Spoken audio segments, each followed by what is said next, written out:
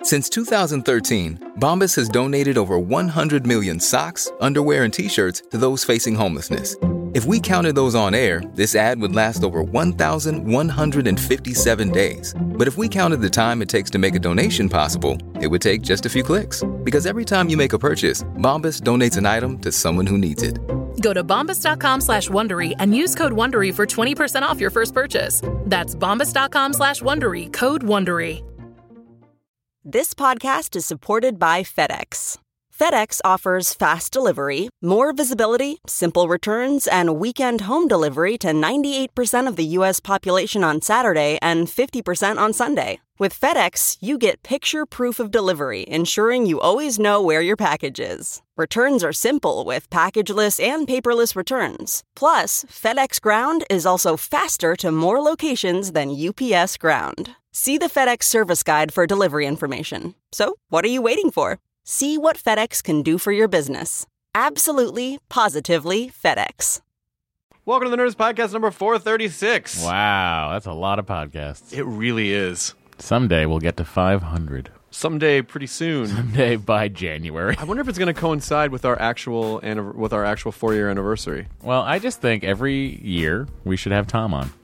Yeah. I don't check in with him every year. That is totally fine. See with what me. Senior Arbolito's been up to. One day we'll do like a clip pick. We'll pretend we're trapped in an elevator. Remember the time we had this person on? Chris, why is there a pregnant lady in this elevator? I don't know. It's a device to get us in and out of this storyline, so people are invested in the wraparound story. If you want to watch the best elevator trapped episode, it would be Night Court. That was a good one. Yeah, it was a real good one. Well, let's talk about At Midnight. We have one more week of shows on At Midnight. Sure do. Following the Colbert Report every night. Tune at midnight. in tonight. Kurt Braunohler, Grace Helbig, And guess who else? I can't guess. Who is it? At Hodgman. Oh my God, John Hodgman. How could I remotely forget John Hodgman? Yeah, that's He's right. Going to be a delight. Monday, November 11th, John Hodgman. What a show. Kurt Braunohler and Grace Helbig. And then tomorrow is Dave Keckner, Nikki Glazer, Judd Apatow. Then the next day is Neil Brennan, Andy Osho, David Spade. And then the last episode of this first run is Paul Scheer, Tom Lennon, and Doug Benson. I love that you said this first run. I don't know anything yet, but I just know that the show's doing pretty well. It's a great show. It's a lot of fun to work on, and just like to thank you and the other 12 EPs. I thank the Academy. Yeah, I don't know. If the show doesn't come back, I'm happy with what we did, but it's been going well, so who knows? Hopefully we'll know soon. Yeah. But thanks if you've been watching it, and tune in this week. Meltdown is printing the shirts that I'm getting the writers. Nice. Yeah. I'd like to thank, for sponsoring this episode of the Nerdist Podcast, Stamps.com. Oh, boy. Stamps.com. Please enter the promo code WTF. Don't. What? You can. I mean, you could do that, right? I mean, or you could enter the promo code Nerdist. It's up to you guys. Vote with your keyboards. Don't go to the post office. Print the postage you need directly from your own computer. It's really easy to do that, too. That's right. I mean, I'd have to buy a printer first. But if you had a printer, it'd be really easy. Then you could weigh it. They're going to send you a scale. You can weigh it, and then you can print out the exact postage you need. It makes all your eBaying so much easier. Right now, using the promo code Nerdist. WNerdistTF. WNerdistTF isn't going to get you anything. Okay, so Nerdist or WTF. Everybody, WTF. There's a no-risk trial plus $110 bonus offer, including a digital scale and up to $55 of free postage. $55? That'll take you a while to go through. That's more than half of $100. So don't wait. Go to Stamps.com before you do anything else. Click the microphone at the top of the homepage and type in WTF. Nerdist. Oh, so close. Stamps.com into the promo code Nerdist. Guys. All right. So this episode is Aziz Ansari, who you were writing, so you weren't able to go. I actually walked by Aziz with my lunch plate. You just had a little bit for lunch. Yeah. Joan was off doing shows all over the country. So this was just Aziz and I sat down. I don't think I've ever actually just sat down and talked with Aziz one-on-one. And it's funny where you think like, oh, I know this person or I know that comic or because we're so familiar with being around people and hanging out. But then you realize like, oh, I actually don't, because I really have never just sat down and had an in-depth conversation with them. And this is a good one. Actually, Kyle was Because we talked a lot about stand-up, and Kyle was just taking all these notes about like stand-up and writing. And But were they notes for you or were they notes for him? They were notes for him. Well, then he's not doing his job. Shit, you're right. Let's fire him. He's not even here to protect himself. That's too bad. Too bad. Someone will let him know. We'll leave a red tag in his I also locker. love that he takes notes of something that is recorded and preserved for all time. Yeah, but I'm not going to go back and listen to every episode. Cause No. I'm talking about his own personal notes. Oh, right. Yeah. So that he can just always have the cheat notes. But that's what people do sometimes. Yeah, all right. Aziz has a new comedy special out. It's called Buried Alive. You know it's where you can available get on that? Netflix. Yeah, It's on the Netflix. You can't go rent that at Blockbuster. Not now. You can't. Nope. It's exclusive to Netflix. That's cool. Yeah, you got cock block busted. Yep. By Okay. I'll let Netflix. that go. Thank you very much. You're welcome. Thank you, Your Honor. So here we go. The Nerds Podcast number 436 with Aziz Ansari. WTF. Now entering Nerdist.com.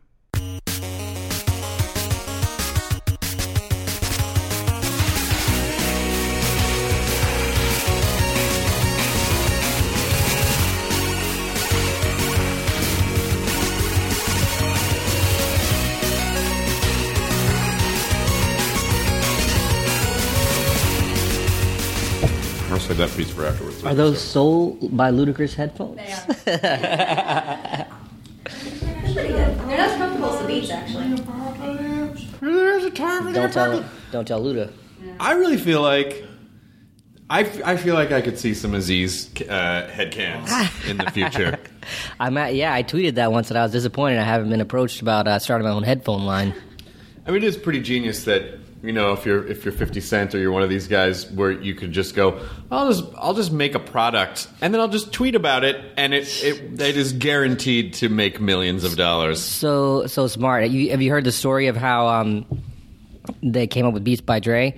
The story is that Dr. Dre was walking on a beach with and he ran into Jimmy Iovine. I don't know if I'm pronouncing his name right. And but where there was only one set of footprints, that's where Jimmy was carrying him. Wait, what? Oh, sorry, that's an old Christian. That's an old. If you grew up in the South of the Midwest, every family has the footprints parable in their kitchen, where it's like, I had a dream, and Jesus was in the dream, and there was only one set of footprints, and I was like, Lord, why did you abandon me? And Jesus said, those one set of footprints were where I was carrying you. Okay. It's just supposed to be So, they just indoctrinate you a little bit to Christian culture, and there you go. So I'm sorry I interrupted your story. Wasn't with that scenario. with the footprints parable. Different scenario. So, yeah, he runs into Jimmy Iovine, who was like this record exec that, like, he was like the guy that was like, put rap music videos on MTV, like play him after Guns N' Roses, like a big innovator guy, whatever. So Dr. Dre runs into him and says, man, my business manager's saying I gotta make sneakers. And then Jimmy Iovine says, nah, you're not gonna do sneakers, we're gonna make speakers. And then they did Beats by Dre, and it was like the most profitable thing of all time. Oh, how did his sneaker business do? They never did the sneakers? They never did the sneakers, they did the Beats, and it did quite well. Sneaks by Dre would be pretty cool, though. But I guess if you're making a killing in the headphone market, I tried the in-ear ones, but I have. I don't want anyone to get too turned on, but I have small, tight ear holes, and so like the in-ear earbuds do. Like I can the Apple ones fit fine, but the ones that actually just like go in your ear holes, they will not. They do. You gotta get the right brand. I got one. I get those because when I'm running around doing stand-up spots, sometimes I'll listen to sets. You know, I record the sets, and like if I improvise something, I'll go back and listen to it. Yeah, I know. I should listen to mine back, and I never do. It's smart that you do that. I record them all, and I never listen to them. So I got earbuds for that, and then I just like looked up like, oh, what are the comfy earbuds? Because the Apple ones hurt my ears. They don't fit in. My ears are weird shape or something. There's a couple companies that will actually take moldings of your ears and then create ones that fit specifically to your ears. I'll just lose those right away, though. I would lose those, too. I went through like... It was like $600. Yeah, I went through like 4 of the earbuds that I like. I keep losing them.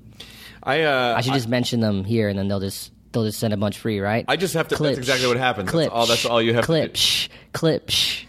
Oh, there's a weird clip sound in there. I think you might have to edit that out. Did someone bring I think you need to turn your phone off or something. There's this weird clip sound. Is it clipshing on the Zoom? It's really hard to find the clip. Come on, Katie. Why'd I have to look right at Katie when I said that, too? That just made that joke worse. No, but seriously, where is it? It's seriously hard to find. Welcome to the podcast, finally. I'm so, I feel like so many of my friends that I have on after it's been a long time, I'm always going, I'm really sorry that I haven't had you on sooner, but a lot of it's been both of our schedules. You're as busy as I am. Yeah. I think we texted about me coming back a while ago, and then when I was running around doing all this stuff for the Buried Alive special, I was like, oh, let's do this now, because normally you don't get to have like a nice conversation with someone, and that's what's kind of refreshing about broadcasts, is to actually have a conversation, have a long talk. It's a nice breather from, kind of mundane interviews and stuff. So, Ziz. Oh, no. Family's Indian, is that right? Family's Indian? You don't sound it. I don't know. Say something Indian. What? What? You'd be surprised. No, I wouldn't. Yeah. I know how bad it is. Yeah. I think. Yeah, you tour, you've done radio. I'm sure you have whatever. I'm sure you have your version of singled out. Maybe it's your heritage, or maybe, I don't know, who knows what it is. Yeah, everyone has it. Yeah, everyone has a thing they don't want to get talked about. What is your thing? I don't know. I guess eventually you just get asked the same question, and it's you can't blame them, but it just seems a little old to just keep getting asked, like, oh, was it like the first time you did stand up, or right. All the comics get the same comic questions. What made you decide to do it? It's just better to have like a normal conversation. So what made you decide to do?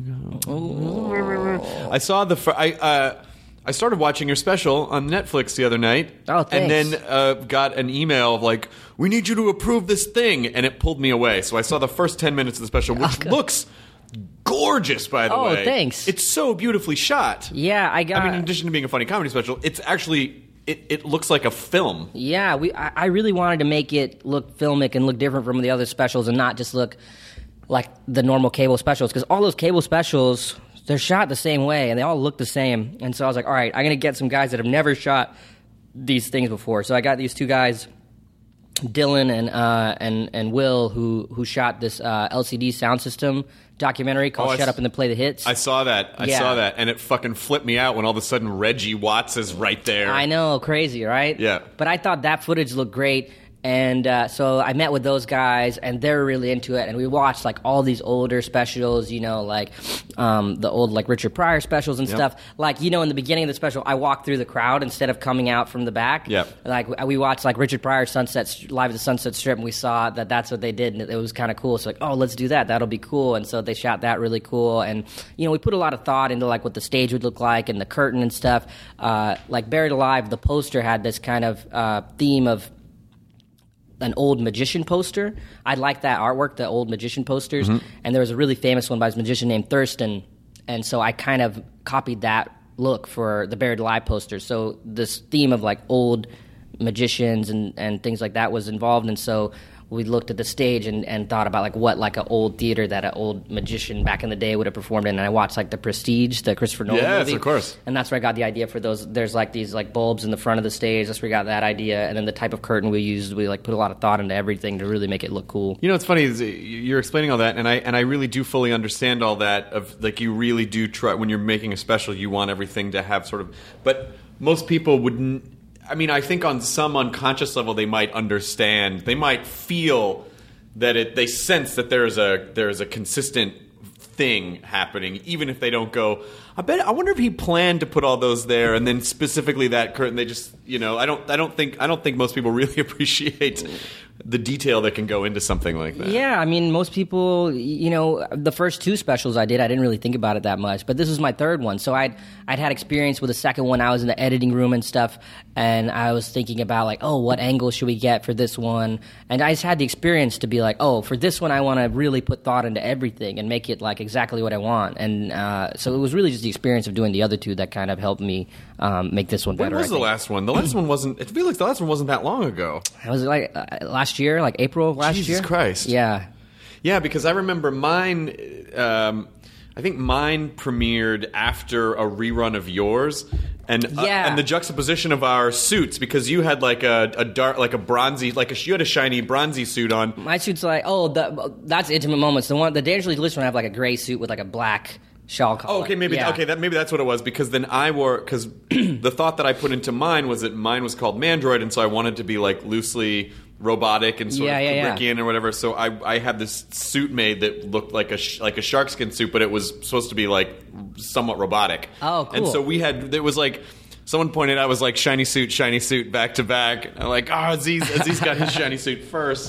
But that is an amazing turnaround time between last April and having another special already. Yeah. I just really love doing stand-up, and I kind of made a decision at a certain point. So when we do Parks and Rec, we have a hiatus in between the seasons. And that's the time you can go and do movies or whatever. And when I had the hiatus this time, all the movie stuff that came my way, it was nothing super interesting to me, And when you do a movie, you end up having to go live in this other city where they're shooting it, be it in Michigan or New Mexico or Louisiana, wherever, and you're there for months. Then the movie comes out, you have to promote it everywhere, you have to go on talk shows, talk about it nonstop. So it's a lot of work, and if it's not something you're very, very excited about, it's why waste your time doing it? So there was no movie that I was really excited about, so I was like, I'm just going to go hard and do stand-up. And so I wrote like another hour, the one written the fourth hour that I'm going to tour next year. And I guess the reason I've been putting them out so fast is just because I just find so much more fulfillment from doing stand-up rather than doing, a bit part in some movie that I'm not that into or, whatever. Do you ever think you get to a point where you're like, I don't know if I feel like doing that movie? I just always think of myself as a kid. If someone's like, hey, we want to do this movie, I'm like, fuck yeah. Yeah, movies are fun, but I don't think they're fun. If you're in a movie you really care about and that you have, or a movie that you were involved in, I think that's a different thing. Sure. But if you're doing a movie just to do a movie, it's kind of unnecessary to me because I feel like I get so much out of doing stand-up. And to me, stand-up's the only thing I get to do that's really my voice and my thoughts on things. And eventually I think, I'll do, after Parks or whatever, I'll do my own TV show or I'll do like a movie that has my voice the same way my stand-up does. But at the moment, it's so much easier to just go and do a tour rather than trying to put together a movie or something, which is the slowest. I've tried to put together movies and stuff, and it gets very tedious because you write this script and then you go through all these drafts and stuff, and by the time it's in a place where you could maybe try to make it, you're like, I'm not even the same person that wrote this movie. I don't even know if I believe in this stuff anymore, Well, I think it's important. I think it's very important culturally for guys like you and Danny Pudi, and then also, I know Kumail is Pakistani, but guys with dark black hair. Guys with dark black hair.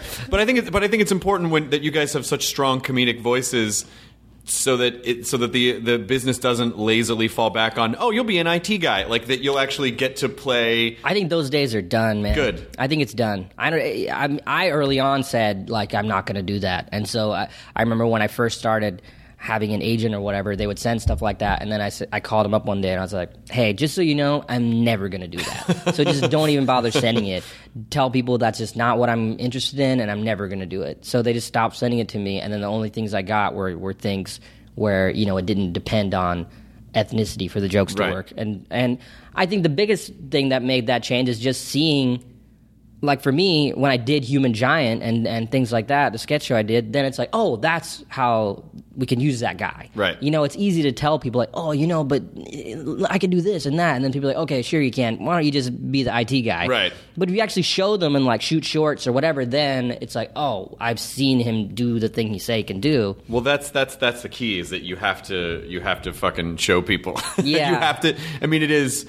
I was having a conversation with. I was doing an interview last night, and the guy was saying, talking about just being of this generation of performers where you have to do everything. You have to do everything yourself. Yeah. And I said, I sort of prefer that to the old. I wouldn't. You imagine being in the old studio system days where they're just like, you are going to do this, and we'll take care of everything, but then you're not really driving the boat. Yeah. I like being in the driver's seat and being able to, as niche. As much as our consumers as consumers have become niche, we have performers have become really niche because we can define exactly what it is that we want to do across a variety of platforms, and it's I can't imagine having to do it any other way. Yeah, I couldn't imagine pitching things. I couldn't imagine trying to pitch. Could you imagine if I had to pitch my stand-up hour or something? It would be horrible. It's much better to just be able to do it yourself and then put it out. And so when I put out Buried Alive, I filmed it and shot it and paid for everything and then had it and then went to Netflix and a few other places and said, okay, here's what I have. Who wants to do it? And Netflix kind of came at me with the best, most interesting offer. And I thought Netflix was the best fit, too, for this time. But it's great to just do things on your own and not have to pitch it to people or to answer to anyone and make your own thing and just be like, yeah, I know this works. Yeah. Oh, because the last time you that was the same thing Gaffigan did too. Was the name your own, and of course Louis. You put it out, thing. the $5. You name your own. No, it wasn't name your own price, but you put it out yourself. And, $5. Yeah, which is great, and I'm going to do that again with this one in a few months. But I wanted to put it on Netflix first because the only problem with the $5 thing is you're really preaching to the choir with that. The only people that are going to buy that are people that are already familiar with your work or already fans. And, right. I think this special is way different from my other one, so I wanted people that maybe wouldn't normally buy the thing for $5 to check it out and to give it a chance and see if they liked it. And then, in a few months I'll put it on for the $5 thing. But, yeah, I feel like if you're just preaching to the choir, that's the one limit of the $5 method. So your work ethic must be pretty insane then. If you can – do you write your hour before you do it or before you start touring, or do you just sort of get some ideas and then go out on the road and just see what comes out? What I do is I'll start dropping in at clubs in New York and LA to kind of work on like loose ideas, and slowly the material will build up. And usually the process will be like, okay, I'll take an idea like in Buried Alive, let's say, the idea just of a friend that's not ready to have a baby or whatever. And seeing that person, okay, what is the joke there? So, you'll go through all these different iterations, and after like 20 versions, you'll land on the version that works. And then, so that becomes like a piece that you can put away. Like, okay, that's done. It's like if you're making a music album, it's like, all right, well, that track is done, right?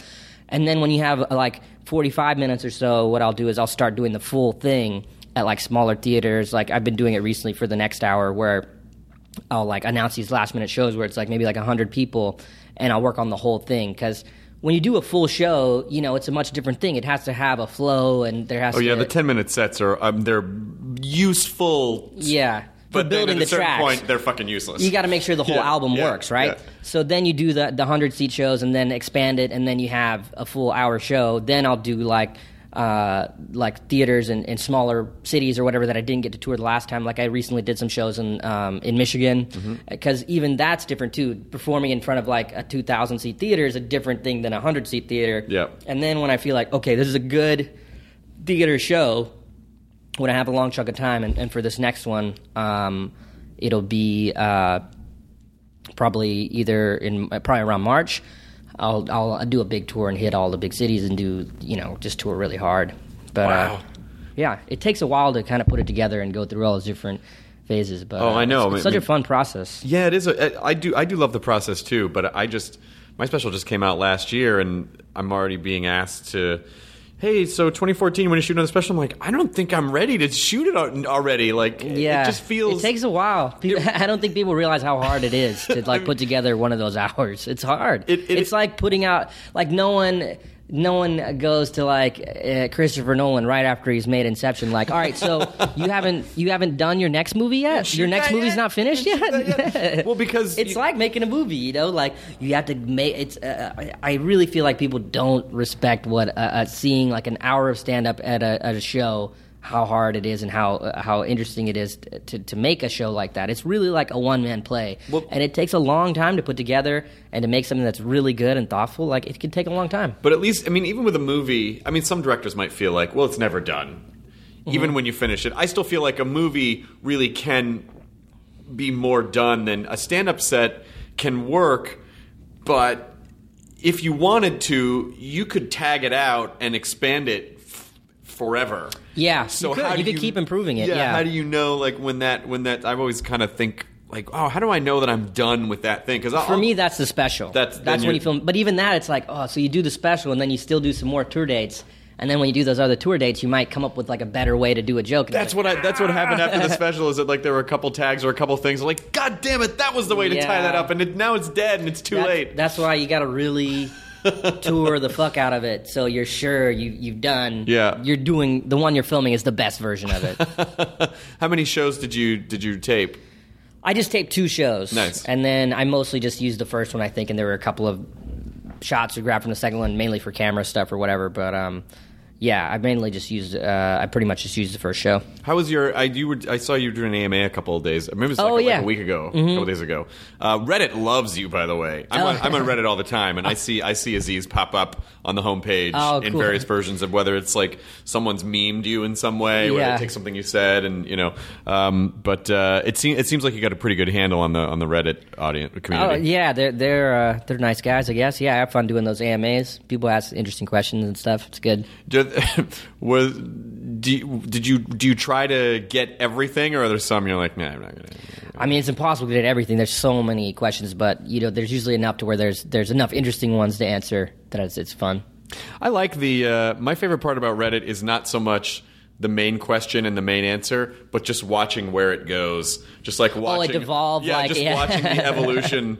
It's like that's where Reddit really shines. It really is a giant tag machine. Yeah, and some of the people on there are pretty funny. They're fucking great. People will write really funny like tags to the comments. It's just like a lot of times, I'll be on there. I'm like, fuck. This guy's funnier than I am. He should be a comic. Why am I a comic? I also have to thank you for allowing me to treat you like my own personal Yelp when I'm in a city. Aziz, I'm happy to do that. Aziz is a bit of a food nerd, so whenever I'm in a city, I'm like, where should I go? And then I'll just get like 5 restaurants. Yeah. Well, when I first started touring, there was, pretty much anyone that tours, comedian, musician, they get into food because that's just like a fun thing to do when you travel, is to go to like the local food place or whatever. And so when I first started traveling, like I would ask, older comics I knew that were into food, like Patton or David Cross is really into food, and I would ask them where to eat. And then eventually I became the guy people started asking. And I had like a list that had been compiled from all these different guys, those guys, some musician friends and stuff. So I have a pretty good list, but I'm happy to share. When I put out Dangerously Delicious, I put out a list of all the places I ate on tour. Yeah, I think you were the one that told me to go to Momofuku. Oh, in New York, yeah. In New York, and then Olive and Gramondo in Montreal. That place is great. It's so good. The line's fucking insane there, though. Yeah. Every time it's like an hour-long wait to get in, and then there's really no place to sit, so you're just kind of holding this basket with a sandwich in it, but really, really, really good. I was in Montreal.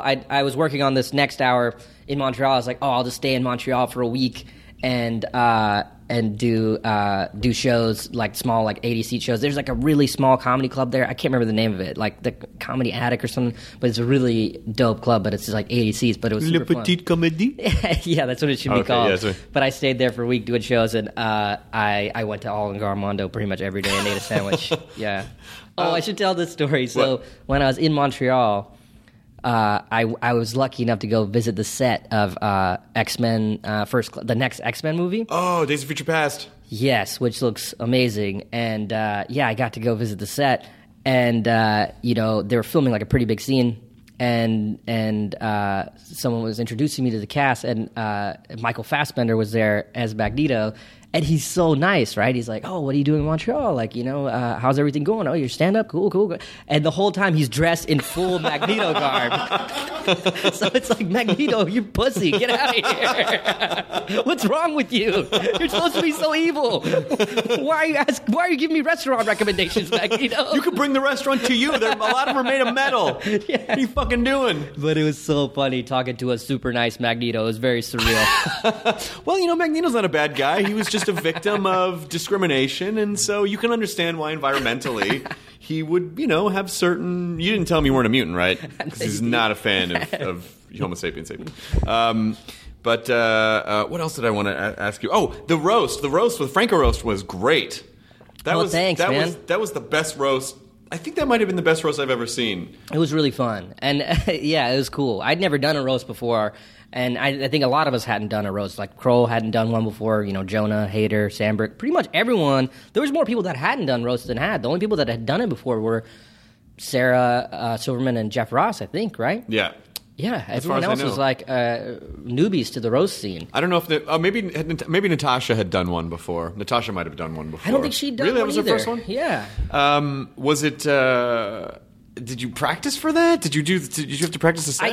I did, because at first I was like, whatever, I'll do it. And then, like, people were like, oh, man, like, Kroll and Natasha, and they're running around doing sets. I was like, oh, shit, I guess I should, like, prep for this and really do well, And so I went and like did some sets to work on stuff, and I was also going on towards the end, which is both an advantage and a disadvantage. The advantage is you've seen what everyone else has said, and you can kind of use that for your bits, right? The disadvantage is like all the obvious jokes have been taken. You know, all the like the real big targets have been just destroyed. So by the time you're up near the end, like no one wants to hear, you know, another joke about Jonah being fat or whatever, unless it's something like really clever. So it's pretty hard. So I tried to, you know, really work on it to have like weirder things and to also use my set to kind of hit back at people for the things they did or something. Right. Did they were giving you? Were they were harassing you about having famous friends or something? Was it your friends with? Yeah, there was one or two bits about like the Kanye stuff, which I figured would come up, and so my bit was like, oh, I'm getting a lot of grief for, you know, one Kanye West joke I told in a special like 6 years ago. If anyone has any jokes about Sarah's jokes from 6 years ago, please don't do them. She's still doing those bits. That's a good joke. Yeah. And then the other thing, there was a lot of like Indian stuff, and that it was like genuine for me. Like just I love your reaction to that. Really? Fucking really? Because I was like, come on, guys. Like, I mean, I'm pretty much the non-funny version of it is me saying like, come on, like, I know you guys are smart comedians. You can dig deeper than this. You're really doing these, like, hacky Indian jokes. You were the only non-white person on the entire panel. Yeah, I was, yeah. It was all the fucking whitest people in the... Yeah. It was Rogan and Franco and Sarah and Natasha, like, the fucking whitest people in the world. Yeah. It was nice that you got to fire back. Yeah, and it was fun because you could tell, like, from their reaction, they were like...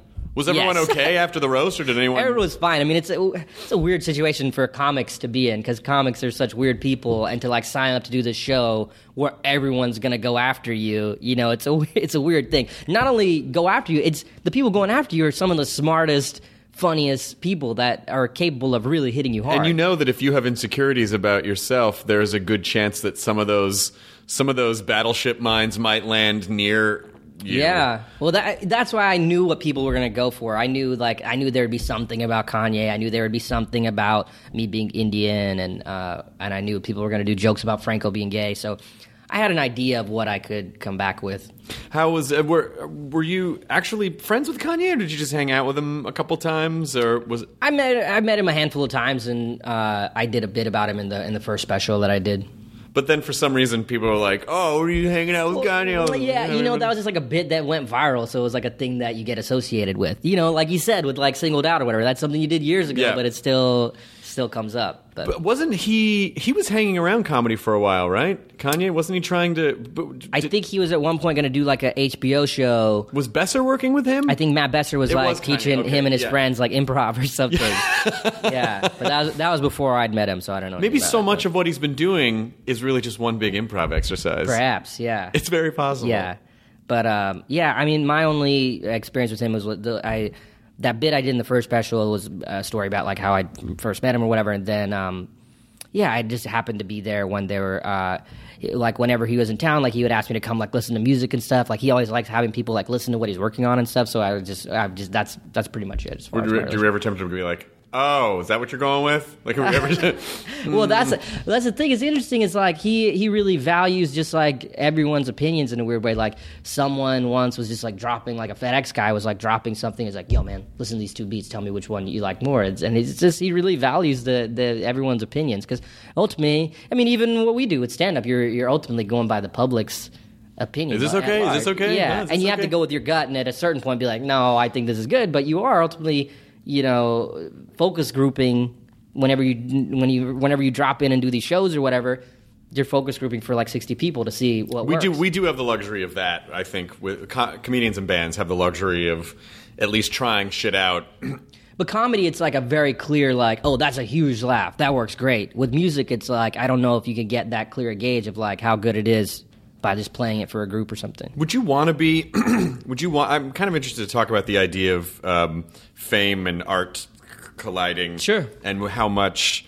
Like, is Kanye level fame... Is there anything good about it, or is it just all, like, just a weird kind of... Is it detrimental? Does it work against you? I mean, I can't speak to that level of fame. My personal level of fame, I can say... for me, what's cool... The coolest thing ever for me is...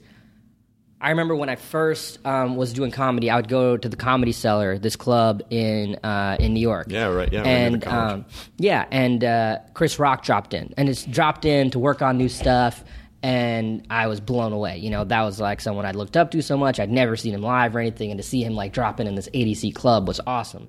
And what I learned was that at a certain point, they just let people like him, Seinfeld, Chappelle, just drop in whenever they want and work on stuff. And they can drop in anywhere. And it was like this magical thing, because when you first start out as a comic, you're just struggling for stage time. And the idea of like having one good show, like where there's an actual crowd and everyone's laughing and paying attention, if you could have one of those shows in a night, it was magical. So the idea of like, you could just drop into the Comedy Cellar anytime, like that is amazing. And to like hit that's almost as cool for me as like playing Carnegie Hall or something. To be able to drop in at the Cellar anytime I want, they're happy to have me, everyone goes crazy, that's fucking awesome. That's really cool. And the downside of that, well, not even really a downside, but so if you're working on new material, when you drop in like that, people don't know you're coming, and they go crazy, they're very excited, and so the first few minutes, they're kind of like really on your side, like almost like too sweet. And it's like they don't understand workshopping. You don't want it to be that. You don't want the audience to be that good. Even like now, like, you know, if you like the room, like the meltdown room that Jonah does, like the room is so nice. They're just so excited and so cool. But it's like, oh well, I can't work on material when the room is this nice, you know. But that eventually goes down after a few minutes, and you kind of have to hold your own, and it has to be good. But those first few minutes, they expect it. They're like, how come this guy isn't fucking funny as that? Yeah, the excitement goes down eventually, but you learn to deal with those kind of things, you know. So that's how I can speak to fame as far as how it affects my stand-up stuff. I just wonder if there's a point where it's like, yeah, you're too famous. Like, there's too much fame. Like, I mean, I don't. Of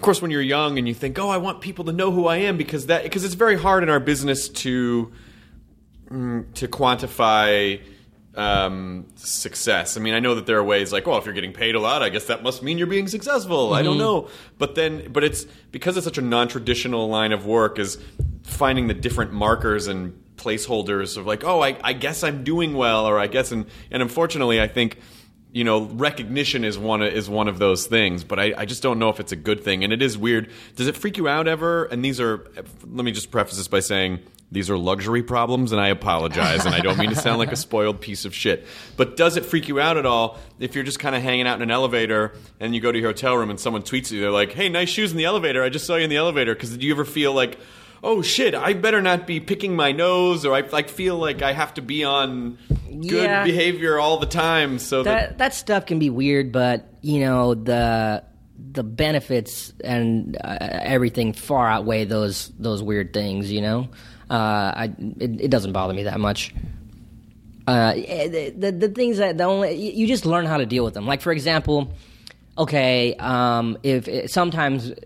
Usually the places I drop in, like in New York or whatever, they're very strict about like no cameras in the club or whatever. But sometimes I'll drop in places and everyone pulls their camera out and they're taking photos, and it's a weird thing, and it kind of throws me off when there's like flashing and stuff. And also, as a performer, you don't want to perform for a room full of phones in your face. You want to see people's face and have them listen to your jokes. You're there to work and perform, so you want people to see it. So, you know, what I do with my theater shows is in the beginning, I'll just say, all right, I understand everyone really wants photos.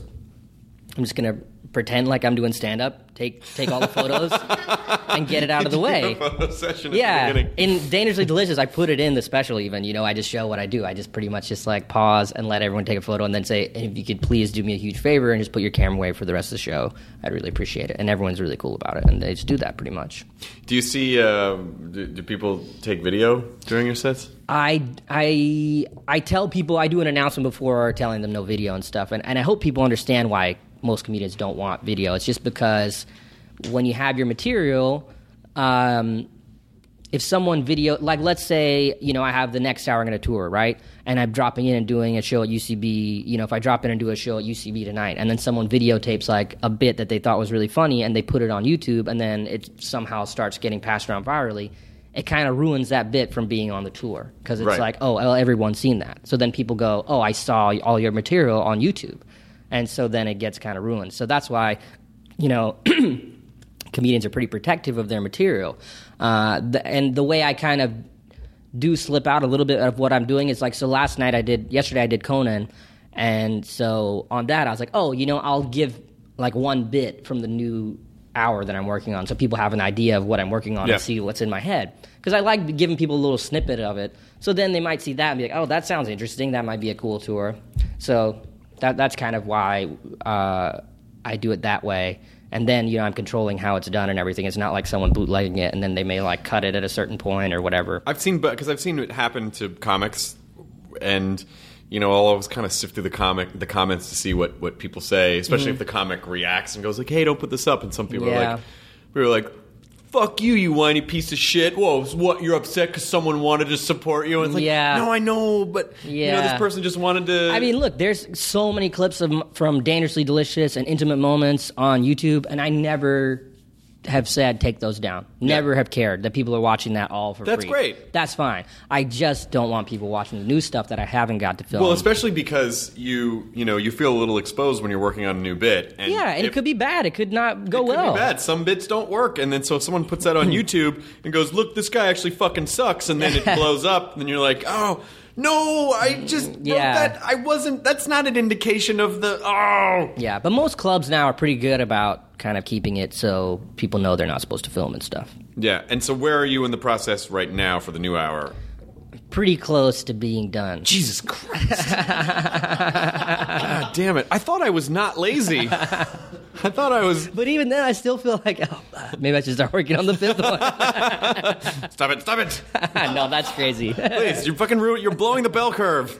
You're blowing the bell curve for the class. But that, to me, is like having an hour that I'm really excited about. That's how I feel success. Not from because you can fill a theater or whatever and have a show that's okay, but it's about internally knowing like, oh man, I think this one might even be better. I think this one might be my best one, the most interesting one I've done. Do you know what you want? Having that feeling is the fucking cool thing to have. Do you know what you want to say before as a theme, or do you just start writing and then look at it and go, oh, I guess this is all ties together in this way? Well, I guess the only ones I've had that have this kind of thematic thing are Buried Alive and this new one. And Buried Alive, it kind of started with me talking about friends having children and how crazy that was, and then I started talking about marriage, and then I started talking about like where do you find love, and I was like, oh, so the show is really about those three things. That's kind of the themes of the show.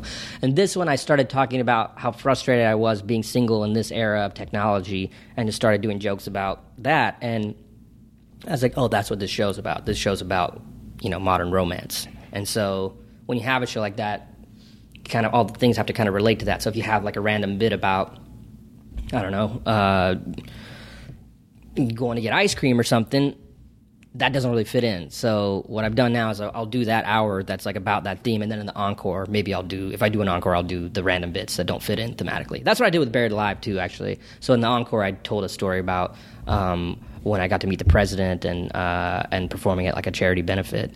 So those random stories get put. Did you perform for the president? It was like a fundraiser for the president, and I spoke, and then the president spoke. So you Not opened right for the afterward. president. Yeah, kind of opened for the president. Yeah, but it was like some benefit thing where like the Roots performed, I performed, and the president then spoke. Because I had a friend who did magic like for the president, like for. Well, who was it? I'm into magic. Maybe I know. Justin. It was Justin Willman. Oh, I know. Formerly Just Incredible. Formerly Just Incredible when he was touring colleges. Yeah, he went by Just Incredible, and then. He said it was really fun, but he said that he said the president will kind of heckle you a little bit, but he's a president, so no one's going to be like, sir, can you keep it down, please? Like it's the fucking president. What's he going to say? Oh my god! So in the last 5 years, everything is. I mean, you've been just going up and up for the last 5 years. Do you get a sense of that, or do you feel that, or is it anything that you thought it was going to be? Are you achieving what you wanted? I really just operate in a very small bubble of, I'm doing parks, and I've continued doing that for a while, and then I've doing stand-up, and stand-up is a very kind of, you're in a bubble, you don't really think about oh man, these venues are getting really big. And we're like, oh man, this new special, like they're putting up posters everywhere. This is weird, you know? I'm just still in the bubble of like, oh shit, like I need to get this new bit in order. I'm really excited about that. I want to go drop in at this, you know, club and work on it. So I have like a very narrow focus and just focus on the smaller things, and then the other stuff I just assume will take care of itself. So you don't worry about it a whole lot. No, I just think like, who cares? You know, none of that stuff matters. Like I think like the best piece of advice like anyone gave me for stand-up stuff, I think Eugene Merman, or no, you know, no, it wasn't Eugene. It was there's a guy named Lucian Hold who was the booker at this club in New York called the Comic Strip. He's passed away, but he was an interesting character. He was very honest and brutally so. Some people, you know, and I remember early on when I was been doing stand-up for a couple of years, and you know I hadn't gotten on a late night show yet, and I was like, oh, do you think I should send? I called Lucian and I was like, hey, I want you to watch my set. I think I've gotten better, and I want you to see it, and I want to make a tape, and I want you to tell me what you think. And this is after I'd been like passed or whatever, where he'd like seen me and said I could work at the club, maybe like a year or so after that. So I do the set. And I'm like, so what do you think? And he's like, yeah, you're definitely getting better. It's coming along. Good job. And I was like, okay, so do you think I should like send this to like a manager, or, you know, should I try to send this to the late night show or whatever? And he just said, don't worry about any of that. Just keep doing your shows. Keep getting better. Everything else will take care of itself. And I was like, okay. And he was totally right. That's the only advice you need to know. You know, I remember starting off and just seeing all these comics like that would just be worried about like headshots and all this stuff, and it's just like no one wants to see a photo of your stupid head. Your jokes are horrible.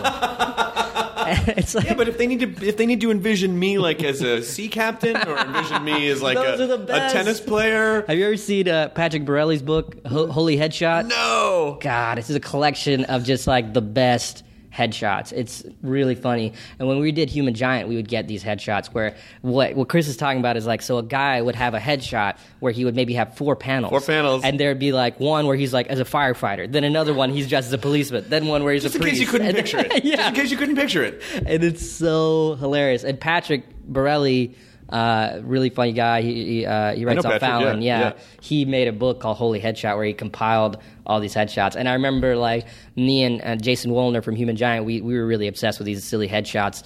And we asked him like, oh, what do you know about Pete so-and-so? And he's like, got him already. He's the cover of the book. Well, I have a couple of old issues of there was this magazine. Well, it was a booklet that would come out quarterly in LA and New York called Faces International. Mm-hmm. And Faces International was basically it felt a little scammy, but basically they would get actors and they would charge them, and the actors would basically pay to be in this book that went out to this quote unquote that went out to the studio. Was the industry, you know. But it really was sort of like that who's who of high school kids where your parents pay just to get you in a book. Oh yeah. And there's not really any achievement other than that they paid to get you in the book.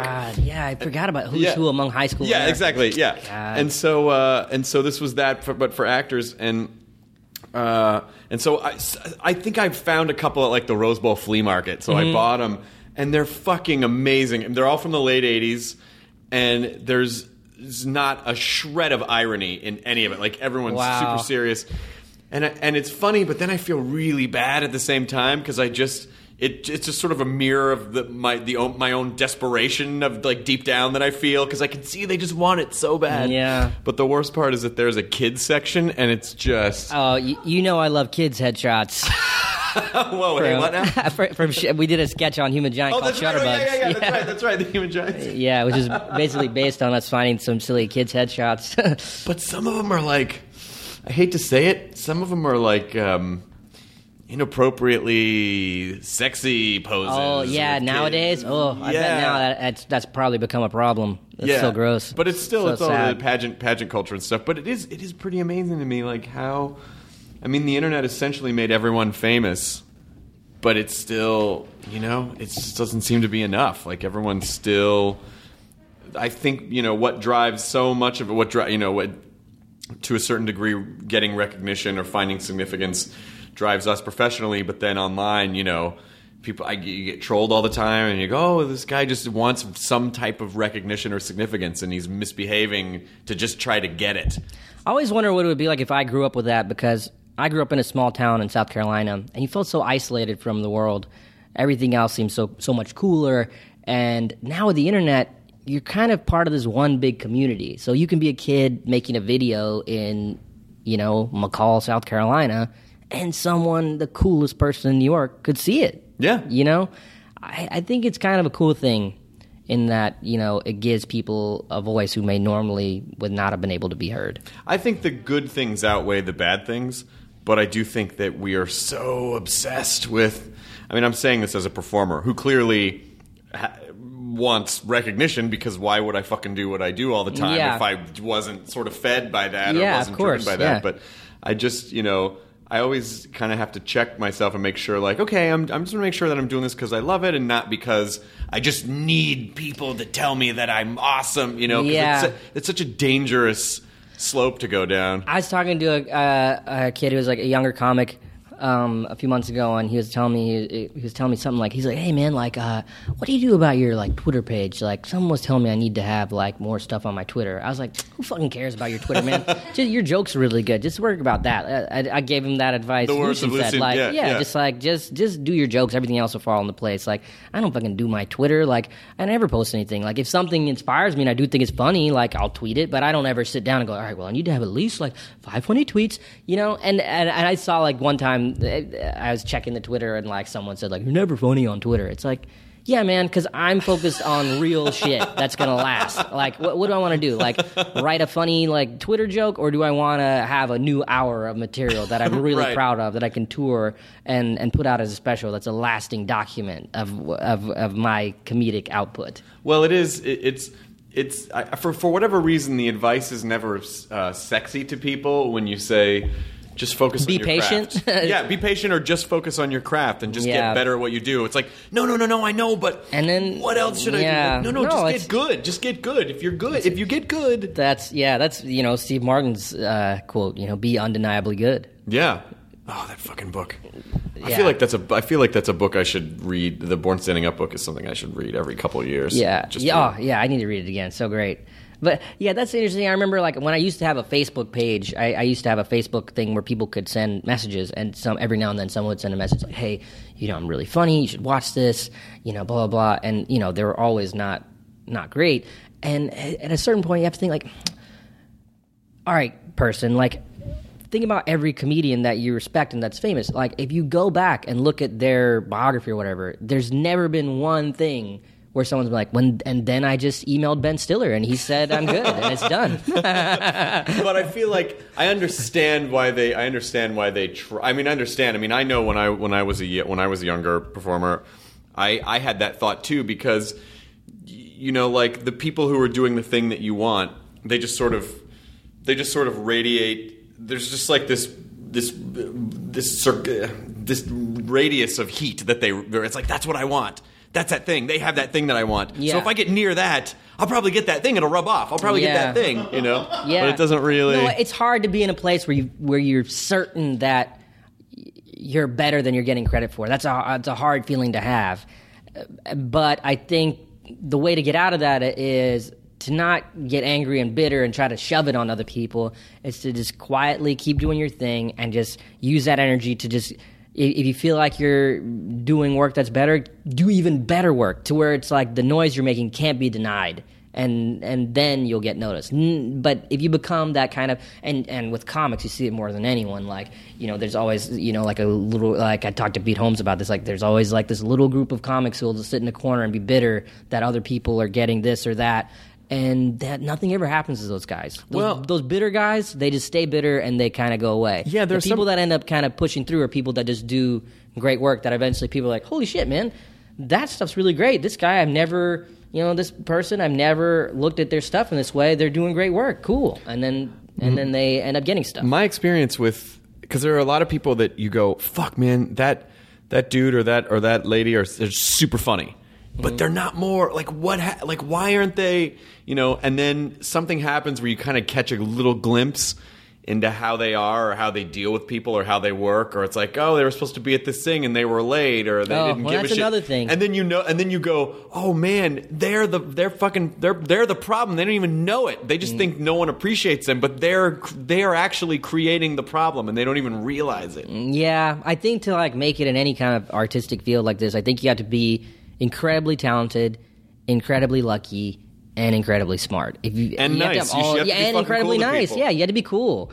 And the more talented you are, the less luck and smarts you need. But if you have all that stuff, I think you have an okay shot. But if you're a fucking douchebag, it doesn't matter. Like sooner or later, people will be like, you know what? I don't think we really want to work with that guy. when we were doing Human Giant stuff, there would be a casting thing, and then it'd be like, all right, who should we get? And she's like, man, that guy's a fucking dick. let's not work with him. And pretty much people do that, and it fucks them up. And it's also like, once you start like getting up in whatever your field is, and you realize like, oh man, everyone's like pretty fucking nice and cool. Like, is it a coincidence that like, Amy Poehler is the coolest, nicest person, Will Ferrell like the nicest fucking dude? Like, is that at a certain point? It's like, oh man, that is a part of this. Like you have to be a nice person that people want to work with, because what happens is like, when you get to a certain point, you can't just do it by yourself. You need to have a whole team of people and like have a group of people that's supporting you to work on stuff. If you're Amy on Parks, it's like, okay, you have the whole cast, you have all the writers, producers, like everyone's working on this show that she's starring in, and she's so cool, and everyone's happy to do it, and everyone's proud of her and the show and everything. If she was a monster, it would be a totally different experience. No one would fucking care. They'd be like, I don't want to give a shit about Parks and Rec. Who cares? Well, yeah, because but she's so cool, and it's such a cool project. You get behind it, and I think that again goes back to the idea of when people just when the thing that they're focused on is their craft and not all the other stuff. Then there's a whole layer of insecurities and stuff that just doesn't get in the way, and they're not dicks. Yeah. It's like, I just want the work to be good and not, is everyone looking at me? I just want to make sure everyone's like, am I getting the funny lines? I'm going to just make sure I get the funny lines. Yeah, that's the other thing. Just make great stuff. Like, I remember when Parks, there was a season where they cut our order and we got pushed to mid-season. So they cut like a bunch of our episodes, and it was a real bummer. And I remember Mike Schur just said something. Mike Schur is our executive producer. He just said, you know what, guys? Let's not have sour grapes about this. Let's just make a really funny show, and everything else will take care of itself. And that's how it worked out. We were on like our 6th season, And I mean, I guess it's just another variation. It's the best advice. It really is the best advice, because it's so easy to get caught up in the other things of, we're sort of going through it with. I'm sort of going through it a little bit with this Comedy Central show, because the show's been going great. Mm-hmm. But there's still that little piece of me that's like, oh my God, are we going to get to do more? I don't know if we're going to get to do more.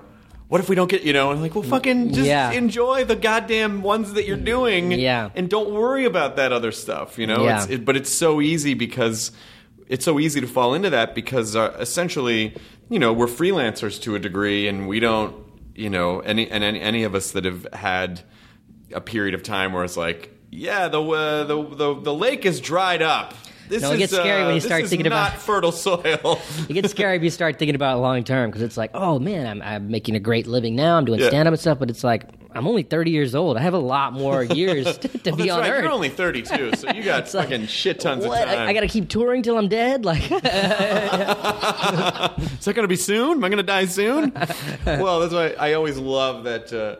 I always love Louis' awareness about how the comedy works. It was in an interview, and someone was like, you're the biggest comic touring, and he goes, yeah, right now. His whole thing is like, I don't fucking know, Yeah, totally. Yeah, right now, thousands of people will come if I announce a show at a theater. But in 2 years, no one could give a shit. You know that as a comic, sooner or later, people are like, we get it. Like sooner or later. Yeah, that's another reason. It's like, okay, that's another reason you have to evolve what you do. Like, okay, so Buried Alive, I was like, all right, well, let me do something different than the other specials. If I can, like, it's really, I'm sure there's people that are fans of mine that saw the new special and they're like, what? No Harris, no, rapper things or anything. It's like, well, you know what? I think that's what you'd like in theory, but I think if I kept doing that, you'd be like, all right, enough about your stupid cousin. Oh, yeah. It doesn't matter what you do. You have to keep, those are like, you look at like, the Beastie Boys, like, okay, they just kept changing. Every time you thought you could pin down what they're doing, they just kept changing, or Radiohead or whoever. Like, those are the most interesting artists, right? Yeah. Even you'd look at like, comics or whoever, everyone that's really great kind of tends to evolve what they do, while still maintaining an essence that's them. And again, going back to the theme of focusing on the craft, it's because there's a certain, you could go in a direction and then just by whatever sort of accident of culture that happens, the audience does not go with you. Or like, that was way too hard of a right turn for us. That's the risk. But with comics, since you're working on material in clubs or whatever, you can tell, like, oh, this is working. People are still on board. Yeah. Like, if I was like, oh, I'm just going to do, I wouldn't do this. I don't think this is my skill set. But if I was like, I'm just going to become like a one-liner guy. I'm just going to do one-liners like, Jeselnik or, whatever.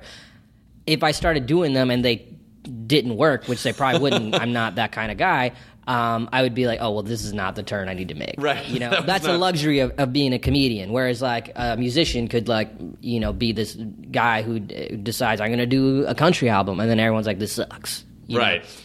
And then it's hard to go back. Oh, no, I was kidding. I didn't mean that. I'll go back to do the other. Yeah, I'll go do Hootie the Blowfish again. I don't know. I just assume you were talking about Darius Rucker. I don't know. Cut to me in 2 years promoting my next special, New Stories About Harris. Randy's back. Randy and Harris. No. Randy, Harris, rappers, what do you need, guys? Do you want me to make that face?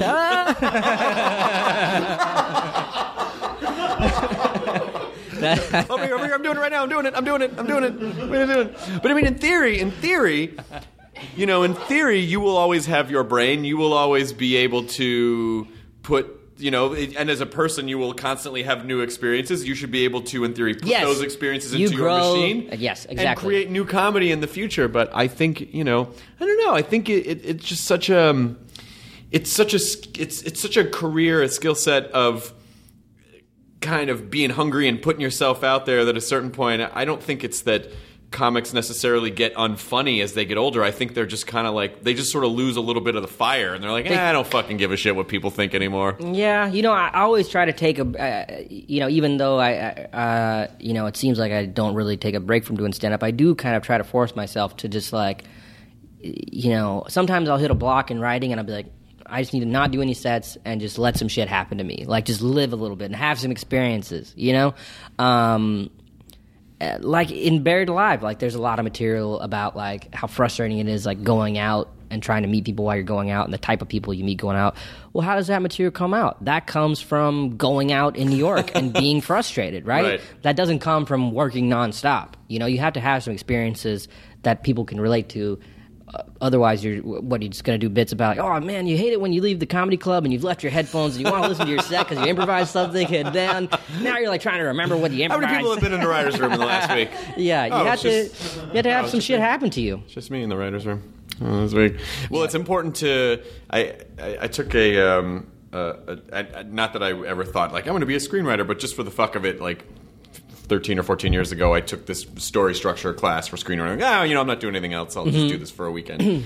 And, the guy is a guy named Robert McKee, and he said something that was... Oh, yeah, that's from adaptation. Yeah, exactly. Story by Robert McKee. Story by Robert McKee, yeah. And so, he said something that, when I heard it, I was like, oh, yeah. Like, it was so simple, but he was like, listen, if the well is empty, go read a fucking book that you've never thought to read before. Just put something... Do things, yeah. And I was like, oh, it's just like short circuit, input, input. So it really, like I said, in theory, you should always be able to at least do that. Yeah. There's an infinite number of experiences in life that you haven't had. Like if you decided to, I don't know, I'm just going to read this book about horticulture. Your brain would take bits of that and process it in some way, and it would color the set that you're doing just by virtue of the fact that you put something new in your brain. But I feel like so rarely do I ever go, I'm going to sit down and read that horticulture book. I never do that.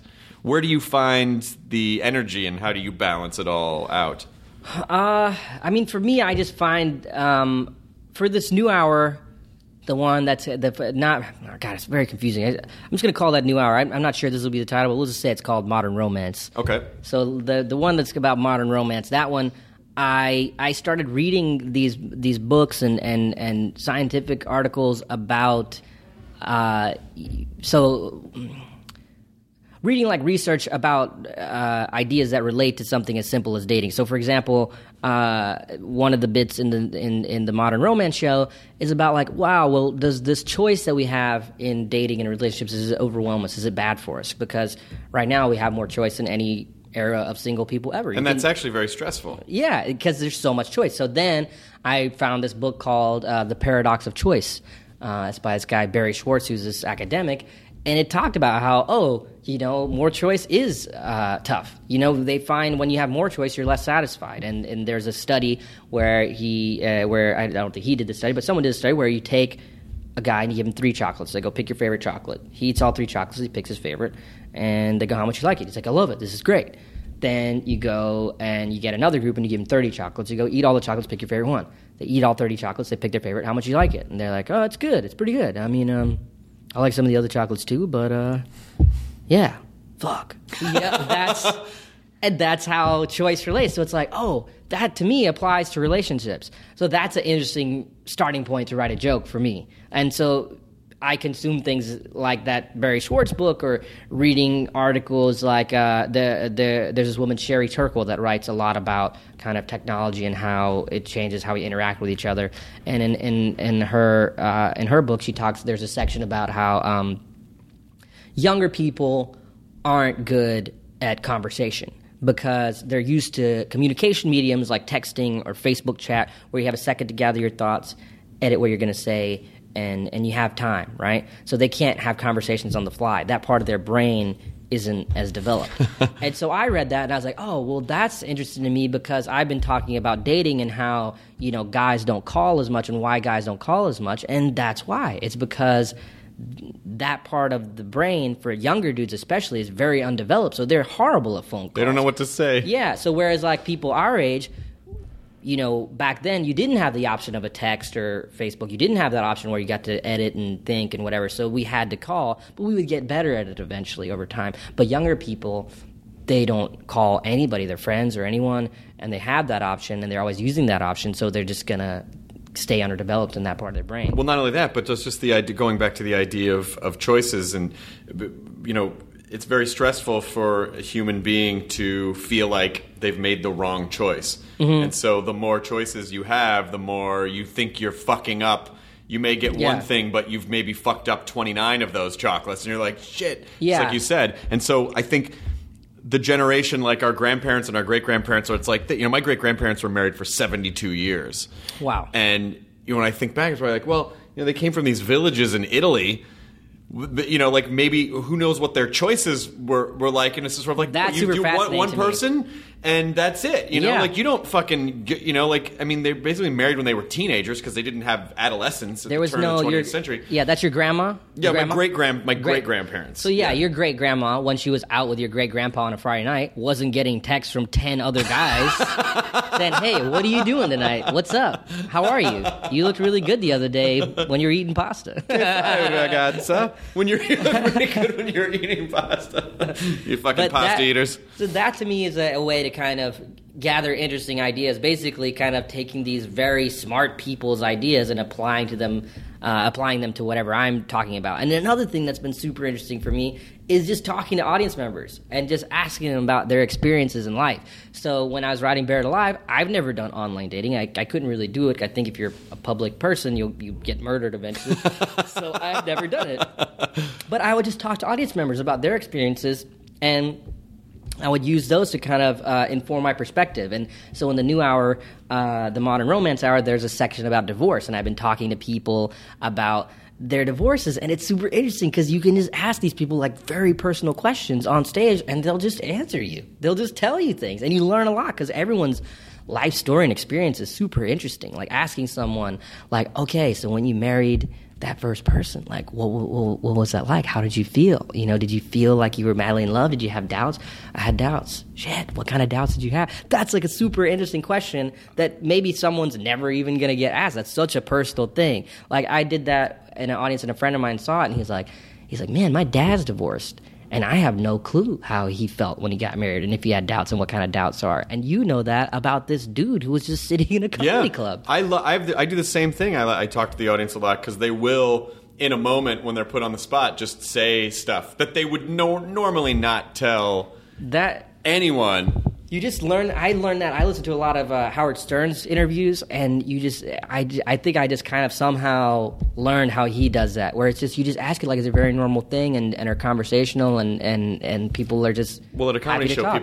hopefully people's defenses are down. I feel like I did a show not that long ago, and there were two dudes at a table at the front, and I was just fascinated by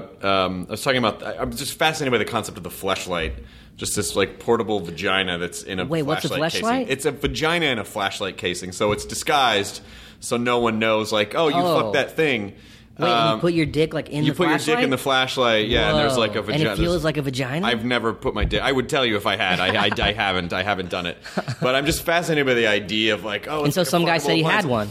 Well, one guy admitted that he had one, and then the other guy, and I was kind of joking with his buddy, is like his roommate or whatever, like, oh, you fucked his fleshlight for it, and the roommate was like, yeah, but I didn't tell him about it, and he was like, what? Like he just totally like, just in that moment, he blurted it out, Whoa. you know, and his roommate was finding out for the first time. He goes, well, I washed it before I put it back. Oh God, so gross.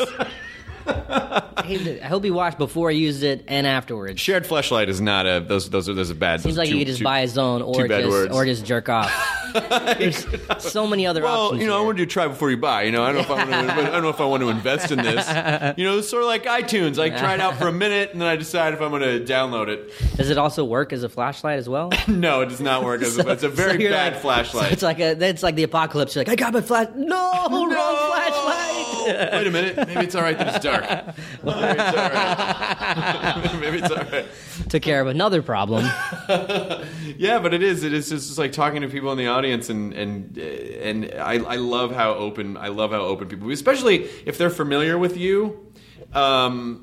You know, it's like they're telling a guy that they see on TV, Aziz, oh my God, we kind of bonded because we had this special moment. And then you will always remember that guy. Like 10 years could go by and the guy will be like, I'm the guy that fucked my friend's fly. I'll be like, oh my God, how have you been? Where have you been? You do form these weird bonds with people. Yeah, in Buried Alive, there's a chunk where I interview people about their wedding proposal. And I remember a lot of the stories, and each show becomes, when you have these kind of like interview segments in the shows, it kind of makes each live show kind of a very unique thing. And I think that's cool to have those moments. So it's fun to hear your, because we'd never really talked about this stuff before, but you really do approach stuff very scientifically, which is kind of interesting. Well, I mean, for this new show, there's been these elements of like, oh, there's cool scientific research that kind of applies to these ideas about relationships and stuff, and so it's kind of applied for this show. And then when I was doing Buried Alive, you know, I was talking about marriage and things like that. It was interesting to kind of read up about what real research has been done about marriage and, you know, divorce rates or whatever. Well, we're almost at the end of our. This is it. Oh yeah, we're over an hour. Are you serious? Oh, brother! Holy shit! It fucking flew by. Let's do 3 more hours. Sure. Okay. Pete Holmes, come on in. That's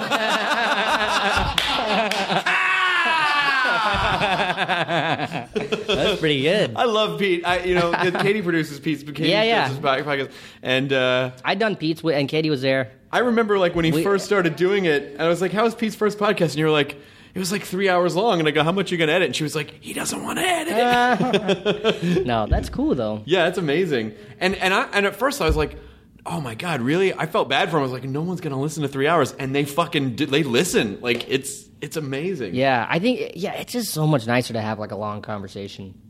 I think next time I have to do radio for something, I'm going to say, yeah, I'll do any radio, but I have to like talk to them for an hour. I don't want to talk to someone for like 2 minutes. No, you got to get up at 5 o'clock in the morning and call in the one number, and they just connect you to all the stations over the course of like 2 hours. Weird. Hey, it's Easter for Box of Record. What's that? You playing any IT guys? No, please stop it. Please stop. So the special is available Netflix right now. Yep. Buried Alive, and and then it'll be. When are you going to put it up on separately in a different? Yeah, in like 6 months, it'll be available on my site for $5. Excellent. If you don't have Netflix, then you could. Well, or if you just want to own it, or if you want to own it as well. Yeah, if you want to download it and keep it forever, you can do that. And the reason you watch it on a plane. You can watch it on a plane. Watch it when you don't have Wi-Fi. That's right. So that's why you would fucking buy it. Yeah. You jerk. Aziz, thanks for being here. Thanks for having me. Enjoy your burrito, everyone. The end. Cool. Spike. Now leaving Nerdist.com. Enjoy your burrito. This episode of the Nerdist Podcast is brought to you by Stamps.com. Go to Stamps.com, click on the radio microphone at the top of the homepage, and type in Nerdist for a $110 bonus offer, including a digital scale and $55 of free postage. That's Stamps.com. Enter the promo code Nerdist. Murder on My Mind, a new podcast available exclusively on Wondery Plus, explores the circumstances leading up to the murder of two young men and the mistrials of the man accused of killing them. Up-and-coming rapper YNW Melly gained notoriety in the hip-hop world for his shocking lyrics and criminal exploits. When two of his best friends were gunned down in a drive-by shooting, investigators suspected the young rapper staged the scene. But after not one but two trials that ended in hung juries and new evidence that may place YNW Melly at the scene of the crime, his trial has been paused indefinitely. With countless twists and turns, Law and Crime covers all angles of the case and begs the question, is this young artist the victim of a witch hunt or a silver-tongued devil who's evil to the core? Listen to Murder on My Mind exclusively and ad-free on Wondery Plus. Join Wondery Plus in the Wondery app or on Apple Podcasts.